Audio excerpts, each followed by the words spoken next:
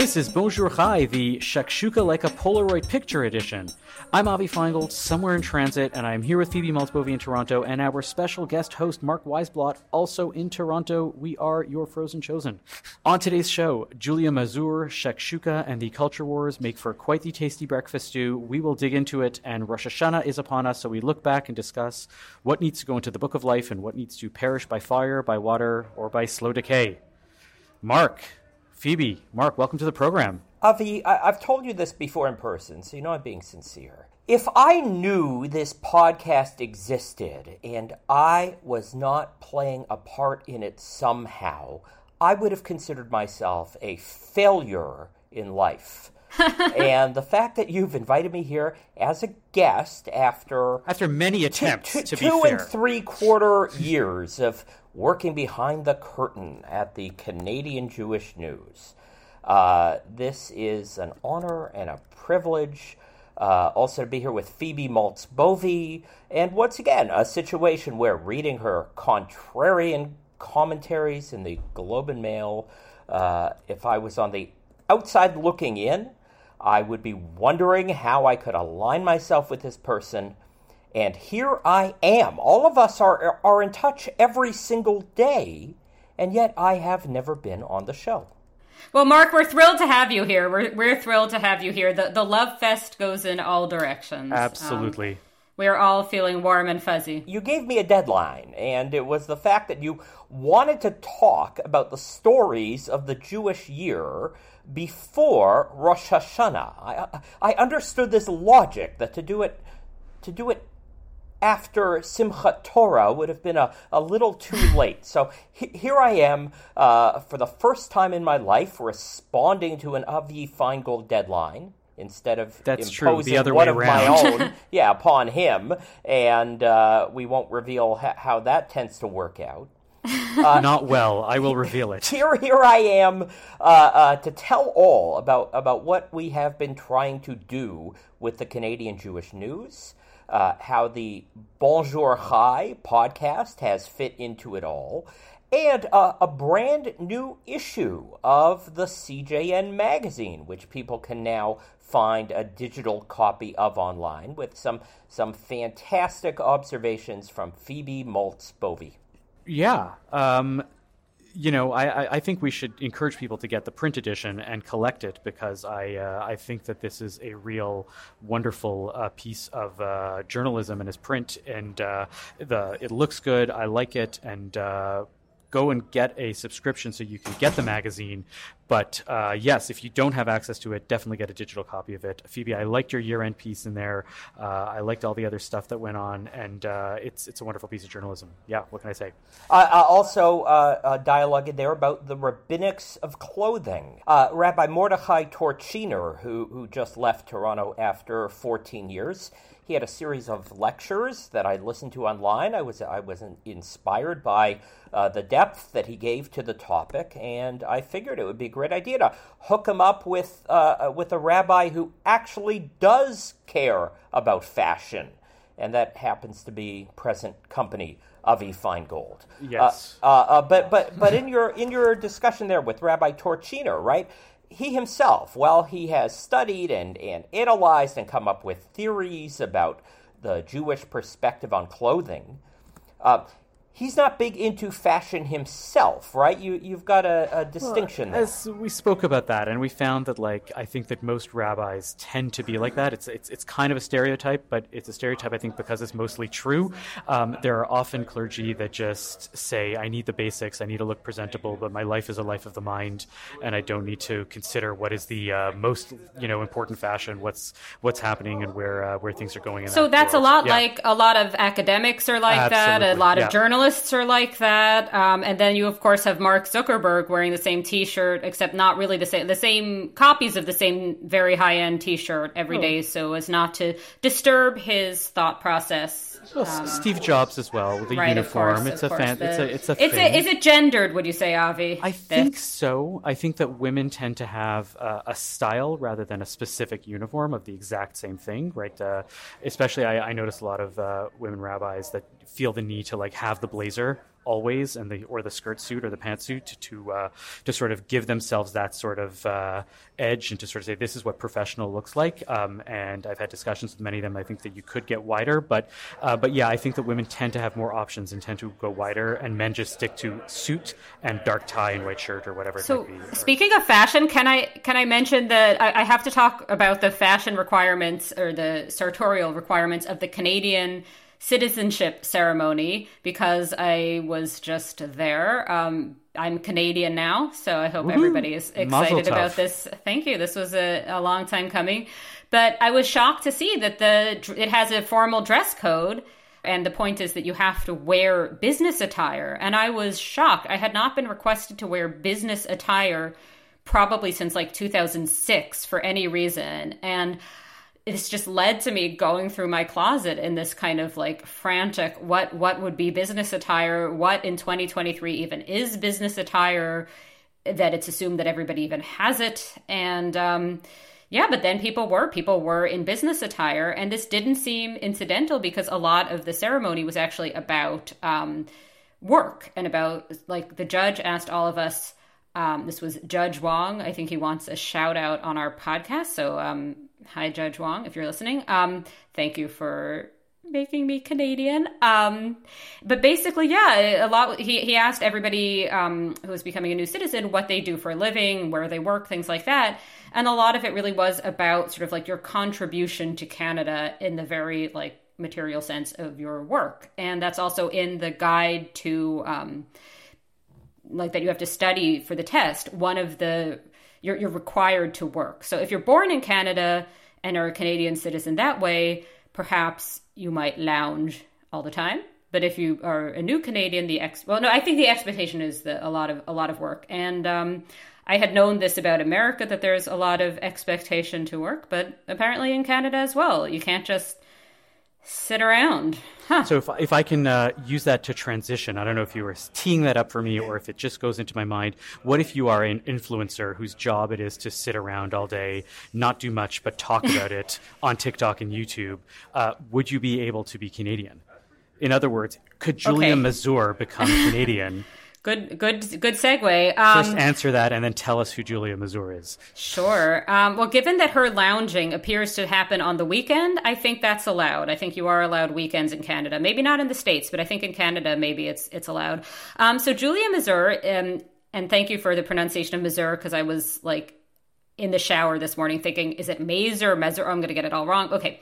She is a former Tinder employee. Mark, is that correct? Because I know you did some fact checking. Yeah, real deep LinkedIn research here to find out that I don't know if a story about somebody going viral more often than not tends not to be an accident. And this is someone with a certain amount of savvy that she worked for a number of years in marketing at Tinder. And now she is connected to influencing at Spotify.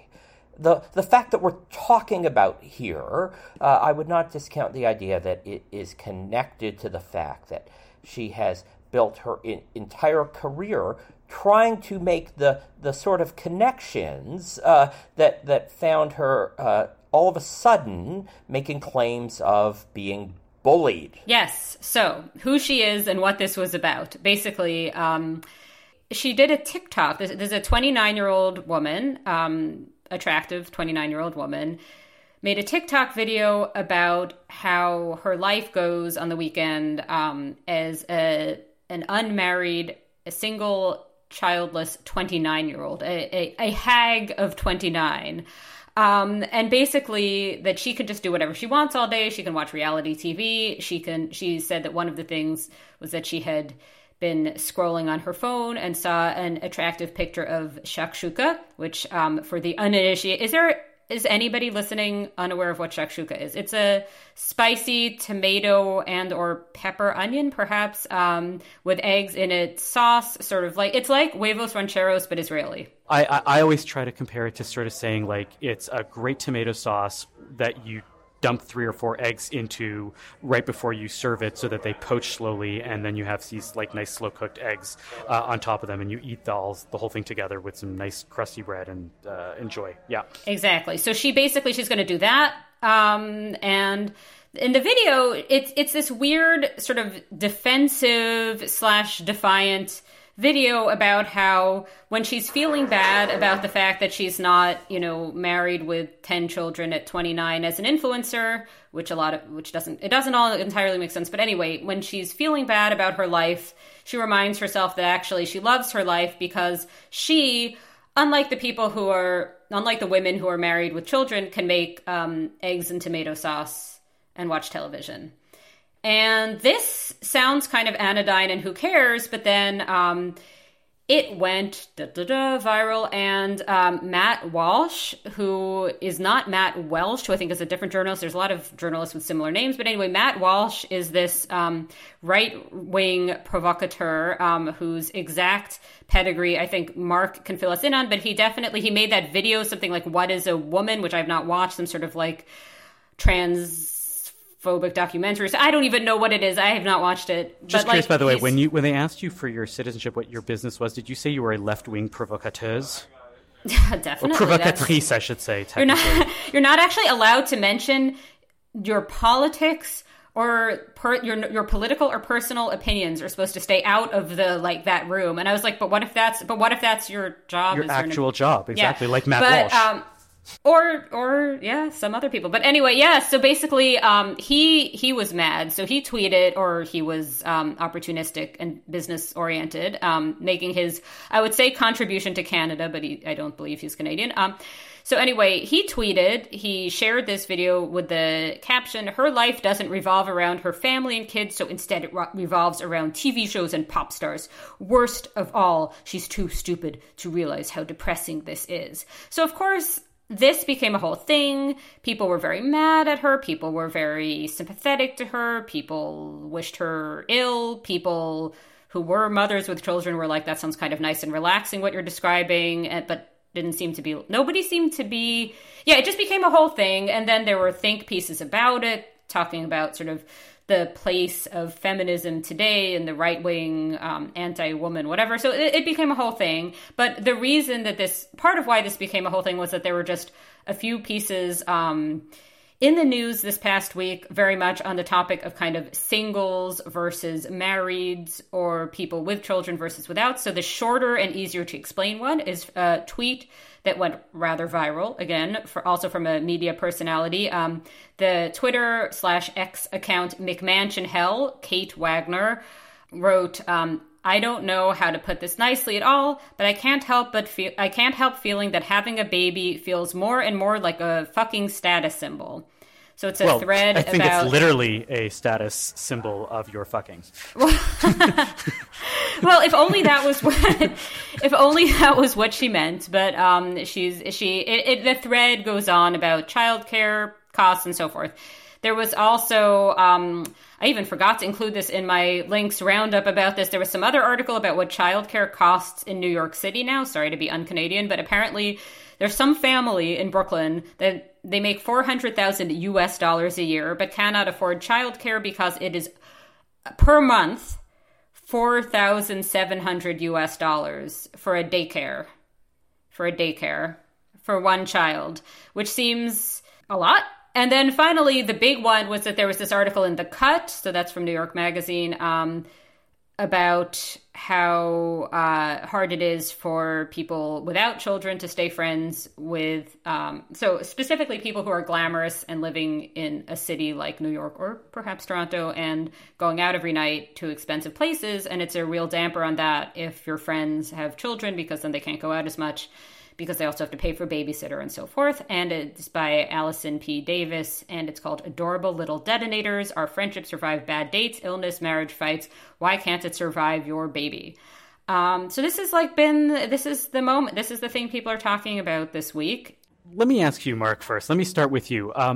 When you see this as a media mogul, as a person who is basically looking at this from the angle of the media side and not the culture itself, how much of this is people needing to stir up these debates simply because they need to sell more media, and how much of it is actually a reflection of what the respective cultures and societies is actually doing.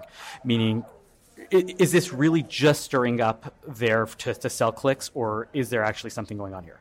Well, I thought the fact that Julia Mazur works in the influencer industry, that's relevant here, because how do we know that she did not send this video directly to Matt Walsh for the purpose of being dunked on online, right? We got to account for the fact that there might have been something going on behind the scenes where she. So you think there's an excitement to the back channel, is what you're saying? If you see her TikTok account, this thing about I'm 29 years old, I'm almost 30, I'm not married, I don't have any kids. She has repeated this mantra over the course of multiple TikToks. We end up seeing it on Twitter, isolated from the context. But this is a shtick that she has been working on for a while. Yeah, my thing was, as soon as I kept hearing her say that again and again, and I was like, don't you realize you're supposed to freeze your eggs and not cook them at the age of 29? But So what I can't figure out is who she is kind of milieu-wise, because if this is an influencer living in the big city, going out, whatever, being whatever the she also complains about having to work from home all the time, that she doesn't see people in person during the day. So it seems to me that to be single at 29, specifically to not have children at 29, is typical of the milieu I would think she's in. So what I couldn't figure out is who is making her feel bad about this. And I guess you get little inklings of this because she's quoted in an NBC article as saying that her Russian Jewish family like values having a family or whatever. But it just seems that at this, Avi can speak to other parts of society, but unless this woman is a very observant Jew, and I don't get that sense necessarily, why does she think that she's a spinster or whatever if she's 29 years old? So, first of all, I will go on certain points of defense, but I want to do it just for the sake of argument and just be clear. To be clear, I'm talking about. I looked at the statistics on when people actually in Canada and the U.S. have a baby, and she's not late. I will preface my statement by saying I fully defend her right to be 29 and single and unmarried and happy, and that is a life She's choice. not happy also is the other she issue. She clearly is saying I want to do that. Yes, so there's a tension there that needs to be discussed about that. But if one is 29, unmarried, single, never, not in a relationship, no children, and wants to do nothing all day, right? That is their right to be happy, and we should defend that, and that is fine.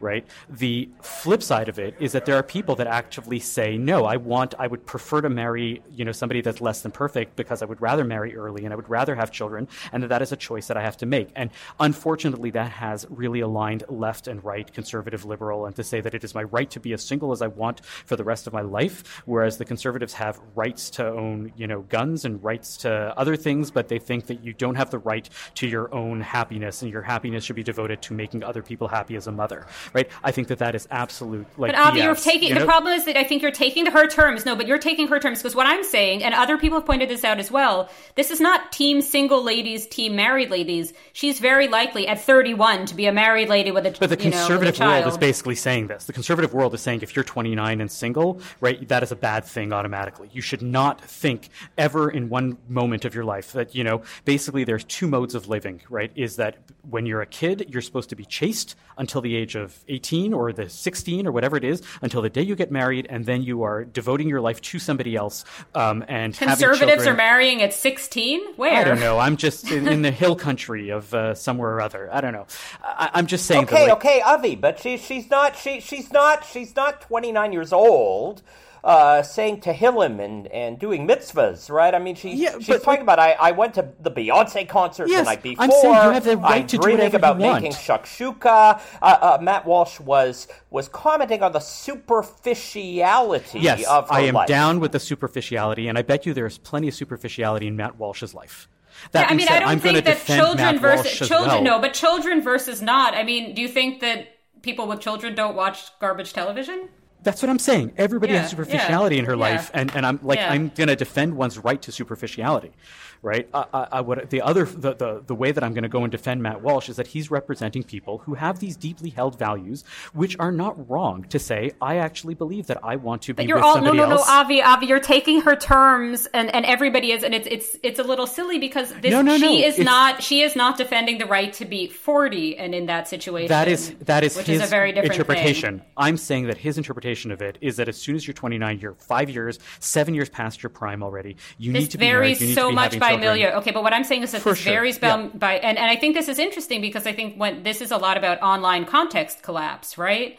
Because if she, what is her context? Is she somewhere where it's strange that she's single? Because she seems to, the defensiveness struck me. Because I don't know anybody practically who at 29 had a child. A couple people, but very, very, very few. And in my day-to-day life, don't encounter any. Right? And Mark, you've seen people in the Orthodox world who know that this is a tragedy and a horrible thing. And this is sad if you're male or female and 29 and don't have children yet and you're not married because you're going to be stuck with the wrong type of person or whatever it is. It's just your observations around the world, right? There are cultures that all have different values about what's important and what isn't. Right, and the Matt Walshes of the world and the Julia Mazurs of the world are basically attempting to impose their value, right, and to say that this value is a good, strong value. Right now, if only they said this is not to the exclusion of other types of values. You can be 22 and married with 2 kids and enjoy your life, or you can be 40 and unmarried, or 60 and unmarried and never have kids, and you can be totally fine. We are going to say that that is okay. Right? There are a few value statements that I want to judge on, but Matt Walsh is attempting to say this is the value that you have to abide by, and you are a bad person because you don't abide by my set of values. What about the financial aspects of this? And I'm going to bring back in McMansion Hell, who's saying that she is married and is not about children being status symbols, but which is nonsense, but that it is expensive to have children, and that there are people, and I think this is an important part and a bit of a pushback to the Matt Walshes of the world, because a lot of people who want either marriage or children or both, whatever,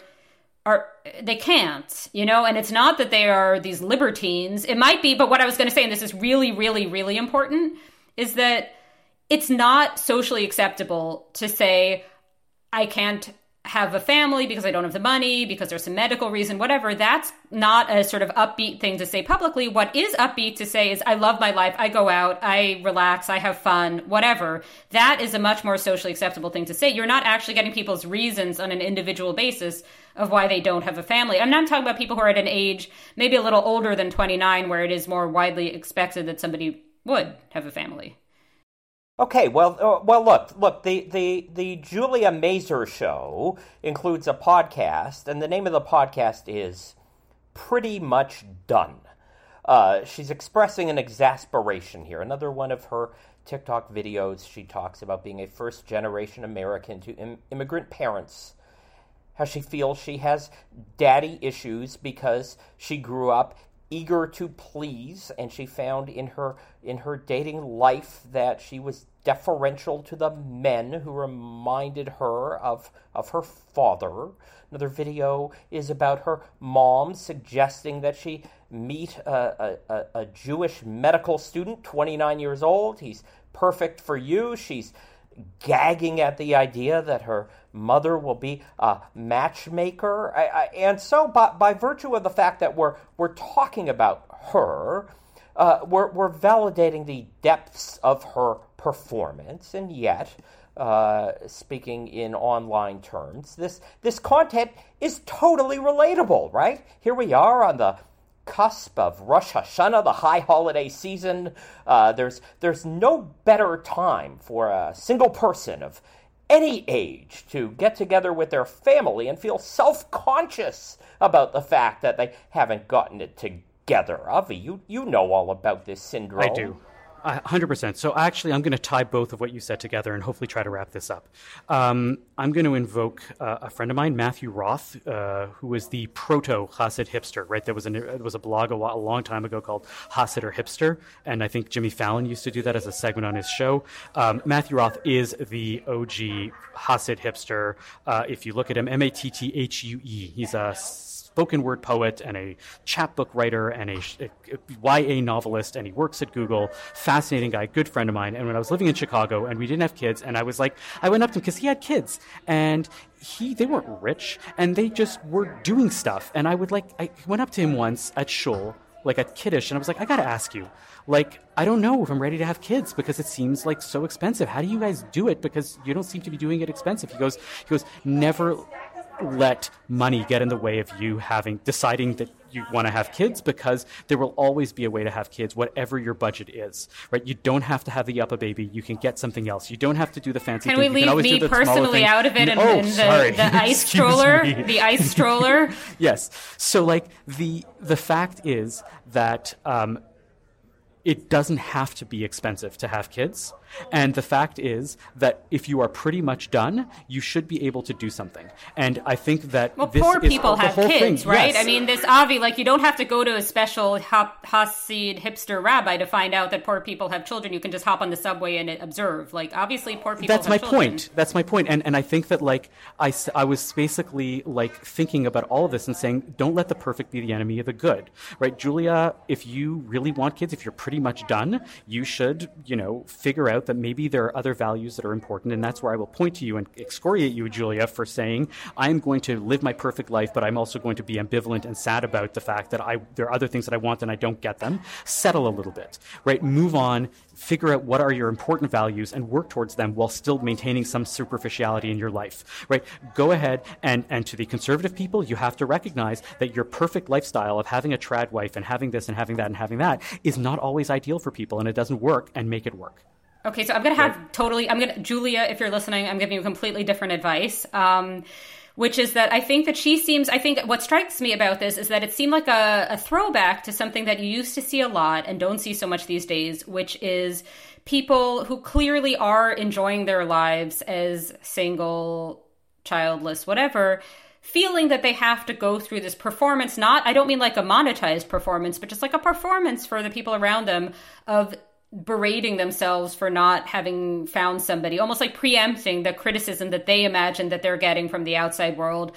But then when you look at their life choices, which, demonstrate perhaps what it is they actually want, they are living the lives they actually want to be living, maybe they don't actually seem miserable that they are not living a different life. Maybe they're happy in the lives they're living. Now, that doesn't mean that nobody's genuinely as unhappy as they seem, but I think there used to be this, Avi, let me finish this. There used to be this expectation specifically of women to say that they wanted a husband. And you see this in old sitcoms where anytime a woman, like a working single woman, will say, I wish I had a husband, but it's like, clearly this character does not wish she had a husband. I would see this in life as well. And I felt like she just seemed a bit of a throwback, and it seems like she's enjoying herself. Let her enjoy herself. Let's maybe skip this performance of pretending that there's something else she wants. I agree with you, and I don't think that our opinions are mutually exclusive. If you are happy, you are happy. If you are genuinely unhappy, right, then do something about it and be real about it. Fair enough.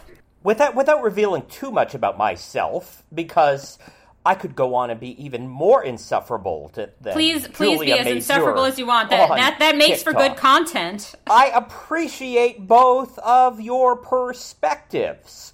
Being now currently myself of an older generation, I'm glad that I am not part of this world of obsessive online oversharing, that there is some distance cast between me and the 29-year-old who's almost 30.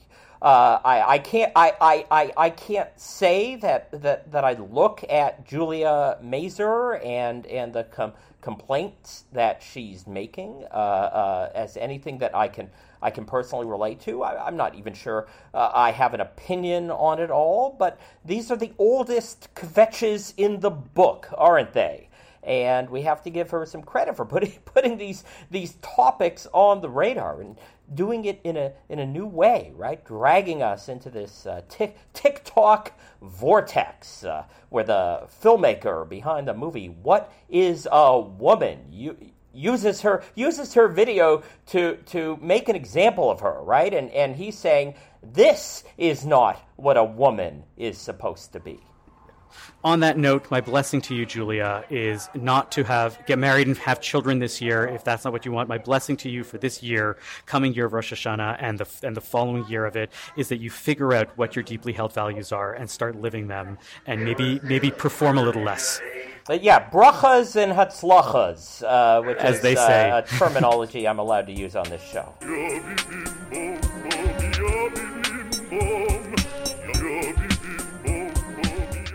Beth David Hebrew School is now accepting new students. One of Toronto's most dynamic, egalitarian, conservative congregations is offering personalized Hebrew lessons, hands-on learning, exciting field trips, and small group activities, all with a hot dinner included. This is Jewish exploration that will last your children a lifetime. Classes run weekly on Monday nights from 5 to 7:15 p.m., starting September 18th. To learn more and enroll, visit bethdavid.com or email Adina, that's ADINA, at bethdavid.com. Let's go and look back at the year that was. Let's figure out what this past year was. I kind of really like the idea of doing the year in review when nobody else is doing it, which is, before Rosh Hashanah instead of in December when you're inundated with all these things. I really like the idea of figuring out what the trends were, what the things that were interesting to you were. I know, Phoebe, you wrote a great piece about it for the magazine. Do you want to start us off with some of the things that you noticed before we move on to Mark? Secular Jews, which was just that was not so much that it was a big thing of the last year. It was more that I thought we had a good podcast with Mark Oppenheimer, and we talked about, because this is just like a perennial question, the place of secular, like the future of secular Jews. Are there going to be secular Jews in 100 years and so forth?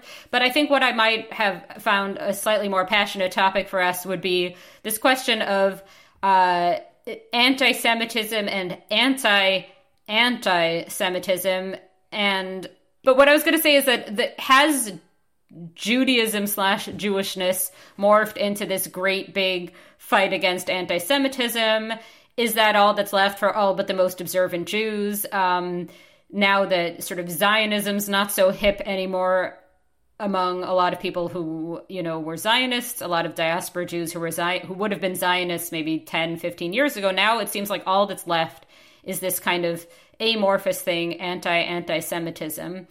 And, Jewish organizations are constantly saying about the fight against anti-Semitism, rising anti-Semitism. It's always higher than it's ever been before, except, certain historical moments jump out as having been more anti-Semitic than this one.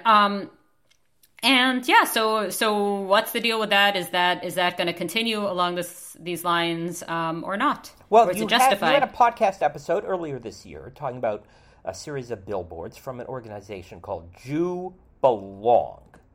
And it was ignited by a specific message they had, which was Judaism, come for your girlfriend. Remember this one? Come for your girlfriend, stay for the lack of hell, which was not even a biblically accurate statement to be made. So they have these... I feel like that's one of the great unwritten Leonard Cohen lyrics. Come for your girlfriend? Stay for the lack of hell. Brash, bright billboards out there, including at one point, they had several of them in Toronto. And this Jew Belong organization trying to spread this message here of Jewish pride, and yet there's some confusion. Like, who exactly are they talking to? Do they think these messages are effective at stamping out anti-Semitism? Where do we all stand on this one? Well, I just see it as being about getting the largest possible tent, because anything else could alienate somebody. If it's about religion, well, everybody has a different approach to religion. If it's about Israel, again, that's going to be contentious. Some people are going to have, Jews will have the whole span of views on Israel. So then what's left? Well, if you're Jewish, you don't want to be killed for being Jewish. You don't want to be physically attacked for being Jewish. You don't want to be insulted for being Jewish. That's about all every single Jew has in common, right? And that's pretty much all that the broader society can hopefully, in some sort of anodyne way get behind, is like, be nice, So here's where I'm going to bring up my citizenship ceremony again. Anti-Semitism was mentioned as one of the things to be fought. Fighting anti-Semitism came up in my citizenship ceremony. And I bet I was the only Jew among the new citizens. but I don't take it personally. But, and how's that going for you, Phoebe? Do you feel like you fought enough anti-Semitism this year, your first year as an employee of the Canadian Jewish News? So I guess I wouldn't say that I consider that my mission. I think being alive and doing the things I want to do and doing positive things, obviously, like in some sense or another for, working for a Jewish community publication. Yes, I think in that sense, but I don't see this as being the fight against anti-Semitism. And you call yourself a secular Jew, right? You are doing more Jewishness and more Jewy life and more Jewish, and not just because you work for this Canadian Jewish News, but because you are living your life by trying to say, I want to be a good person. That to me is the essence of what one does to be Jewish. And the whole secularism and fight against anti-Semitism is because nobody stops to think that that is a Jewish thing to do, and the only Jewish thing one can do nowadays is to fight anti-Semitism, right? Secularism, the fight against anti-Semitism, and in fact the secularism debate in Israel are all intertwined at this point, right? If the only thing that we have is fighting against anti-Semitism because there is no other faith-based thing. Sorry, there's crying. That's okay. Did you hear any crying? No, okay. I heard some crying, but I think it's okay. Maybe okay. It was in reference to what you're saying. I mean, yeah, I think that's it. I think it is about this casting of a big net, though, and I think the problem is you can't have every single year be that there's unprecedented anti-Semitism, be the main sort of PR statement from I'd like to drop one of these organizations. people in the year 1432. Right? Randomly, anywhere, any time between the years 900 and 1900, and ask them, do you think there is more anti-Semitism in 5783 or 2023, or however you're going to call it, or, 800 years ago, 700 years ago? This is absolutely a total red herring. It is a canard, and I push back against it so violently. Avi, the fact that you know so much about history suggests you've read some books, which is going to be my way of segueing to the other one that I think we really have to talk about, which is book bans. So that was another one of my items that from sort of the past Jewish year was all of this discussion of book bans, what constitutes a book ban, what books should be in a school library, which books should be in a bonfire, should any book ever be in a bonfire, is that being a Nazi, who are the real Nazis, and so forth.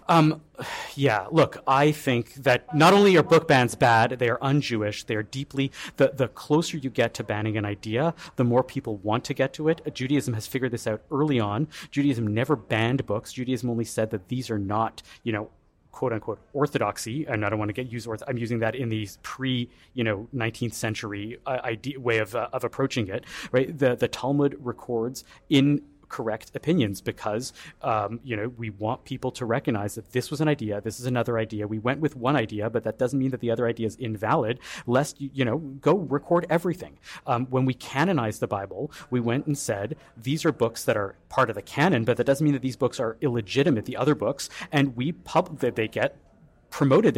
We have lost very few books in the Jewish canon by banning them. We only go and say this is not something that we want you to, that this is not the way in which we want us to be following if you follow a certain practice. But that doesn't mean that the other ideas are bad. They're just not for us. And so go and read all the ideas and make your own decisions. That's my approach. All right. And I think that's what's the Jewish approach to go and do to talking about that. And yes, we will talk about heresies and that, but there's so few heresies in Judaism. And this idea that an idea is so bad that a kid should not read it, I don't know, have a conversation with your child, right? At $4,700 a month for daycare, you should be able to get all the books you want. Public libraries tend to be very big on the freedom to read, right? This is a school library. This was a school board decision. So But it also speaks more to a specific culture that has been emerging in the schools. And let me do the segue this time to talk about some of the trends that we've seen going on, and another memorable podcast that you did this year, talking about the Bialik Hebrew Day School and the firestorm that surrounded parents from the school who themselves were concerned about the school library. But in that case, they were worried that the school library was getting too liberal. They wanted to clamp down on the messaging that was allowed in the school. Phoebe, do you have any memory of this one? Right, we move from I deeply remember trying in vain to get somebody from Bialik to talk to us. That part I remember. One battle to another here. It's all a blur. But I thought this Bialik story was very specific. What it said about how these things still emerge online. Right, somebody on Facebook shares a bit of private correspondence, maybe there's a petition, and all of a sudden, what's supposed to be a squabble behind the scenes between school administrators and parents suddenly becomes the stuff of public record. And it's situations like these, that turn things like, is Bialik getting too woke? How that becomes a topic on Bonjour Chai. Yeah, for sure. This came up though. I should say there is also a topical thing here, which is that there was just an article in Slate by a liberal progressive parent saying that he actually looked at one of these books that conservatives are mad at, and he thinks they're right, basically, that it is too explicit. And this is really making the rounds of kind of conservative Twitter. Is like, aha. So in the case of Bialik, my understanding is a book about gender with explicit illustrations had somehow made it into the school library, and parents saw that as part of being a slippery slope. When is this ever going to end? That was what they were expressing in their letter to the school, right? Next thing you know, they've got a pride flag, and here's another kindergarten teacher. I think they do have a pride flag, no? Another kindergarten teacher talking about pronouns, right? These are the parents who were all saying, they always preface it by reminding you that they are liberal, that they have gay friends, perhaps they know personally someone who is transgender. You shouldn't take it personally, right? They just want standards. The Barry Weiss website, famous whistleblower, has a trans spouse who's like this or whatever whistleblower contrarian. I have not been following the story closely, but everybody's grasping. You just segued into another topic, which is that people this year have made everything about trans stuff, whether or not it is, and I think that's probably not good for trans people. And more to the point, this reminds me very much of something that the historian Ronald Schechter has said about how Jews have been, over the ages, kind of become the symbol and are good to think with. And people talk about Jews when they're not really talking about Jews. Jews are this idea for non-Jews because there are very, very few actual Jews in the world, so Jews can be kind of an idea. And that's something, and I've been saying this for ages, something similar happens with trans stuff, where the idea of going from one gender to another, one sex to another, is of tremendous sort of symbolic interest. And whether it's the people who are sort of positioning themselves as good allies or the people who are not positioning themselves in that way, whatever, the point is that the topic becomes huge relative to the number of actual people involved. Although with the trans topic, it's a little different because there are growing numbers, whereas with Jews, our numbers are not necessarily. I don't know if you guys heard the interview that I did with Paul Bernstein. I hope you did. It was a great episode.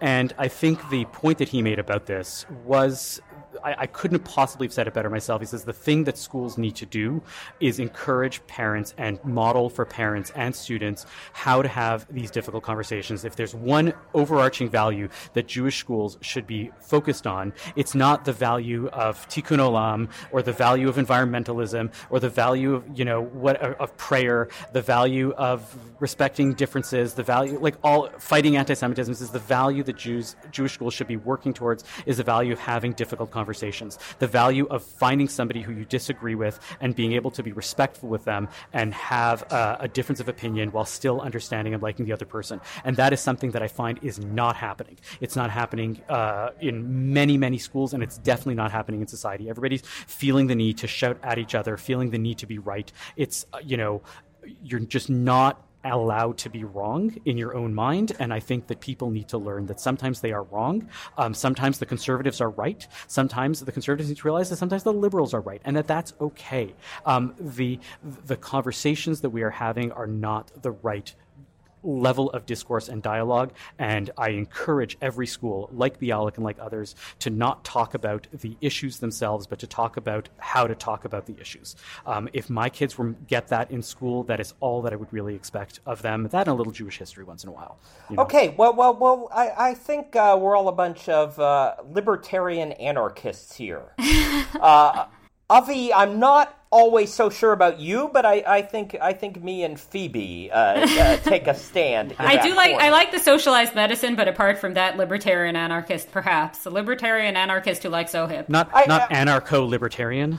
Okay, and I'm not a parent either, but what I see here in my fellow Gen Xers and geriatric millennials is a bunch of people who are seeking new rules, right? They just want to know where they are supposed to stand. Where can they feel comfortable about the shifting sands and how things are changing out there? And I see them struggling with trying to figure out what they're supposed to think or what they're allowed to say. Right? Do I have to announce my pronouns when I'm at the PTA meeting?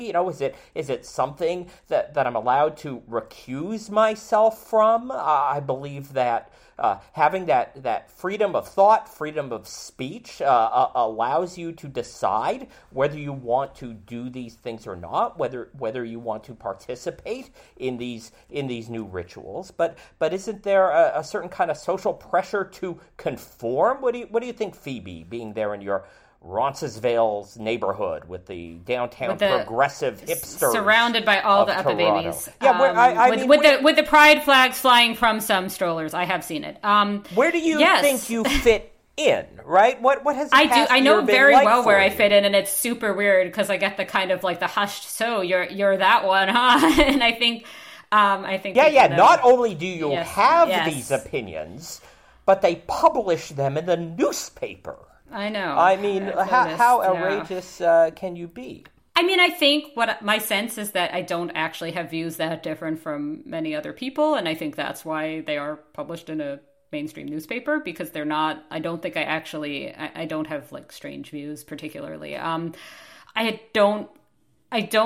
think maybe what's different with me is that I try to just like see it a little more big picture than some, and I don't assume that like the zeitgeist or whatever, like the vibe of like any particular moment is how everything is always going to be. And I think there's somehow like a way of talking about culture that marks you as very either like 2015 or 2020 or something that I don't think you actually have to do all this. Like whenever I see somebody do like a long sort of overwrought privilege disclaimer now, I just think like, why? Like nobody cares. Like you don't have to do this anymore, and you never really did have to do it.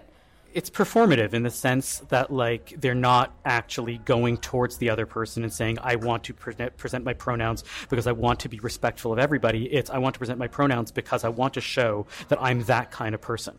Right. And well, the pronoun thing is more specifically like not necessarily actually good for trans people, because not everybody who's trans is out about it and they don't all want to share their pronouns. And then it becomes this thing that's not about trans people. Right. It's performative. About, yes. As are these, the land acknowledgements, as are so many other things that we put out in society. And I think that, again, to bring it back to Judaism, one of the things that I really like is that there are times when you are performative. There are times when you get together in community, but at the end of the day, so much of your ideas and your beliefs are very personal and very internal. And we don't need to show them off just for the sake of showing them off, right? You do things in public when it makes sense to do it in public, and you don't do things in public when you're just doing it to show who you are and how you work. So, Avi, you mentioned land acknowledgements, and I think that's interesting. So I'm going to bring it again back to the citizenship ceremony, because a lot of it was both a land acknowledgement and a discussion of the importance of reconciliation and all of this, which I thought was an interesting choice for an oath of citizenship ceremony, right? Because, it was about sort of like the guilt of all Canadians who are settlers. But then the more I thought about it, it actually isn't really, because the way the Canadian immigration system works, as a rule, new immigrants probably do have it easier than oftentimes indigenous people do here, and it isn't so much about like whether your specific ancestors did anything particular, more about like sort of acknowledgement of historical injustices and redistribution where necessary to address those. Like, it seemed more like that, if that makes sense. So what I'm hearing here, Phoebe, is you will be voting for the Conservative Party of Canada in the next running for election. office. Clearly, no, I think I'm probably. We want 2 MPs for the Conservative Party to come out of Bonjour Chai, not just one. We will not settle. I think I would probably. I have to read up, but I think I'm probably one of the boring liberals. I think that's probably where I fit, and I don't just say that because Justin Trudeau, he took the time, he did a video performance for us. He was he in business attire? He was in and not shirtless. He was drenched and shirtless at a Pride event. I did actually see him drenched and shirtless at a Pride parade and felt a little guilty, not for ogling the Prime Minister, but for being so heterosexual at a Pride parade. But he did a video. Anyway, I forgot where I was going with that. Where are we at with the whole idea of rebranding anti-Semitism as Jew hatred? There is a lawyer, an activist. Her name is Brooke Goldstein. She's got a new book out with this slogan, End Jew Hatred. All these characters out there seem to be pretty well capitalized. There's always some funders, some foundation, backing their activism. This is not a situation of just a random influencer on TikTok hoping to get noticed. A whole apparatus has been established here, right? And that includes people who want to tell you that Jew hatred is a more accurate term for life in the 2020s. Are we buying any of this? No, no. I think it's a transparently obvious ploy to take this clinical word, which has a very specific definition and a way of approaching it, and saying, no, hatred, right? Let's amp up the emotion on here by reminding people that hatred is an emotion that we are feeling the victims of, and that this is a problem, and you should, be part of this thing where nobody should hate other people. It's okay for me to hate other people, but when you come to hate me, that's a bad thing. Because I assure you that the people that say end Jew hatred have lots of hatred towards other people on this planet.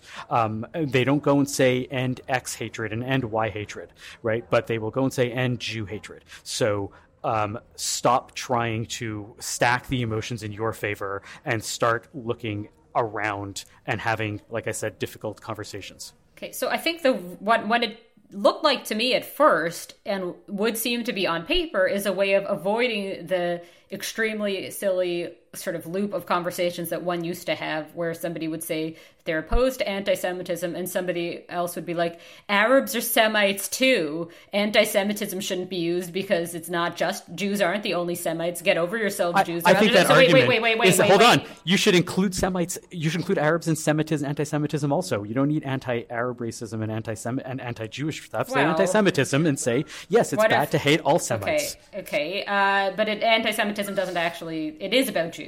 And I think there is a precision, but what I was going to say is I think there is a precision case, I guess, to avoid that kind of like, it's not actually an accurate, because anti-Semitism has like a history as a term, from Germany, and it does specifically refer to the hatred of Jews. But I could see if you want to just avoid having that kind of silly conversation 50 times a day to say, this isn't about Semites, this is about Jews. But that doesn't seem to be the people who are embracing this. They do not seem to be, that doesn't seem to be where this is coming from. It seems to be, my impression of it just viscerally is that it's kind of like a dumbed down way of talking. It's just like, it's for a moment when everything's extremely stupid and a long word is too much. It also seems to be trying to take the simplicity of woke messaging, right? Hashtag activism, and applying it to the right side for the Jews. And somebody smarter than that might just ignore the entire thing and just say, there is really no meaning to any of this discourse, right? Like, nothing will be solved expressing ourselves this way online, which brings us to the wider topic of politics in Israel. A lot of Canadians expressing their opinion, widely covered in the past year in the Canadian Jewish News. We've had open letters published in newspapers. We've had protests going on, different Canadian streets, people critical of the Israeli judicial reforms. It's also come up several times on Bonjour Chai. I don't have any opinion about what's going on in Israel that makes any difference to anything or anyone. I am willing to say that much. But what I am able to observe is how certain people, especially from the Jewish communal world, rabbis from specific denominations, kind of dance around taking a stand, right? Because they want to be seen like they're on the right side of history here, but at the same time, they don't want to get into a fight with their members. They don't want a certain amount of financial support to be removed from like their Taylor synagogue. Swift not showing her politics, or like these sort of influencers who are just like they're trying to sell the makeup so they don't tell you if they're Republicans or Democrats. Exactly. What do we make of here at the end of 5783 about this phenomenon? I used to talk about the Mideast conflict and compare it to the struggles in Ireland, right? And where you had this political struggle, but it wasn't really a political struggle. It was a cultural religious struggle that was masking as a political struggle. And that when it's about politics, that's ultimately solvable. And we have seen that largely, right, the issues have been solved and there is relative stable peace in that region. Whereas what happens in Israel with the Middle East conflict is that it's a claim about politics, but it's not really about politics. It's about culture, right? And it's about people, it's about Semites versus Semites who have very difficult living situations, and there's a lot of deep, thousands of year old struggle that is there, and that what makes it intractable. To apply that whole thinking, and I know that's a little facile, and I know what I'm about to say is a little facile, but I think that it helps to think about this in this way. What we're seeing here is that the struggle over judicial reform is not really about the struggle over judicial reform, and that is why rabbis want to really be involved in it, because at the end of the day, it is about religion, right? It's about politics and about Bibi trying to maybe save his own skin, but that's a personal thing. The huge thing here is whether certain parties, certain groups, certain religious groups are going to have control over the future of a country, and others are not. And it's inevitable that people that are involved in Judaism, such as rabbis, such as people with a pulpit who have other involved people in their community, want to be on the side of history that they think is the right side of history. Because at the end of the day, some people want to be allowed to live, and other people say, no, we want to be here. This is democratic, and if democratic equals Haredi, because that is what got voted in, then you have to abide by this, and that is the struggle. That is why we're hearing a lot about it, and that's why I actually think it is more important than people talk about. That's really funny, because when you said that's what got voted in, I misheard it at first as that's what God voted in. I was thinking, like, well, yes, that's one way to look at it. Of course, that is the way that they perceive it. Yes. I mean, I think that, like, what strikes me about these issues, which I'm going to join Mark and feeling like I don't really have any, I don't know that I'm going to be very useful as, like, I'm not a Mideast pundit and I'm not about to become one. But what I would say is, like, what seems to be at stake is also, should diaspora Jews care what's going on in Israel and how much? And that seems to be where there might be, like, some greater change. Rather, I don't see it as that diaspora Jews are about to become, all members of whatever the, like, I always worry I'm going to say this one wrong, BDM. I always worry I'm going to do the wrong acronym because I listen to too much Dan Savage. But the point is, I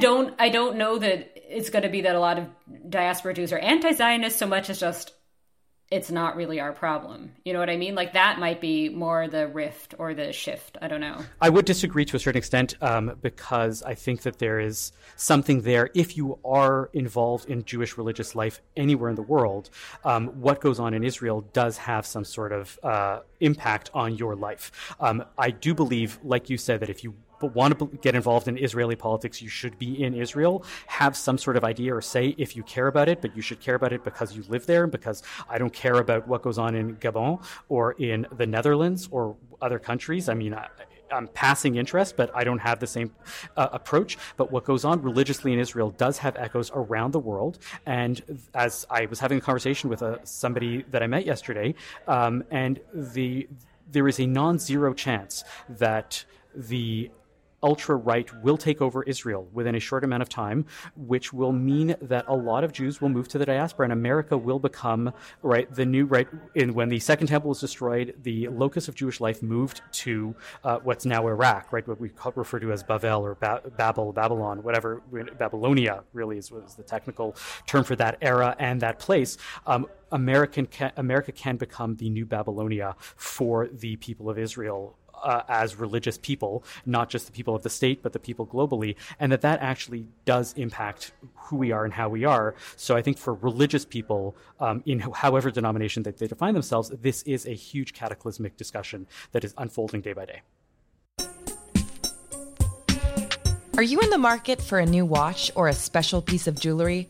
Are you looking for the perfect engagement ring to pop the question? Atelier Lou has all this and more. Eric and the team at Atelier Lou can craft a piece for you, or you can select from some of the exclusive designers that they offer. From a simple bangle to a statement necklace, Atelier Lou can make you or your loved ones sparkle. Located in the heart of Westmount in Montreal or online at atelierlou.com, visit Atelier Lou for your next watch or jewelry purchase. And when you do, make sure to use promo code BON18 for 10% off your next purchase. That's atelierlou.com.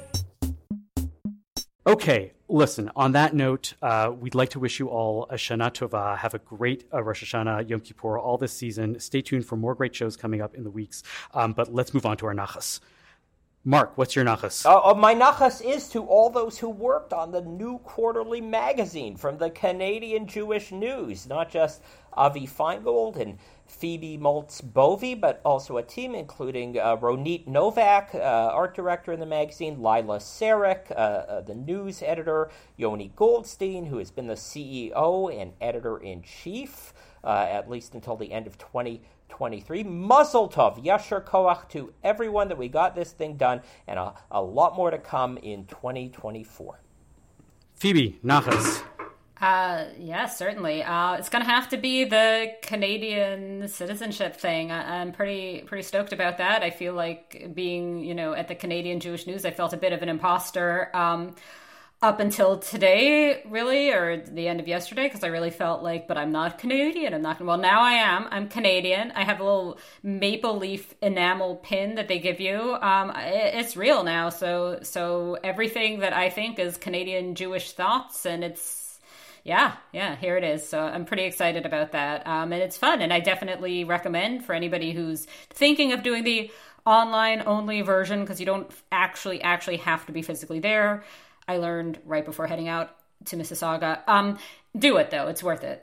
It's fun. Avi, what's yours? Last Saturday night was the kickoff, really, of the liturgical high holiday season with the start of Slichot, which happens on a Saturday night at midnight, which is like the lead-in. It's a beautiful service at the Shar Shemayim. There is always a child soloist, and this year's Slichot service featured none other than Nadiva Feingold. She knocked it out of the park with her solo Mochel Avonot. I want to give all the nachas that I have to that moment. It really felt great to see it. It's the second child that I've had do it. Beautiful. Go you, Nadiva. Well, that's lovely, though. That's really wonderful.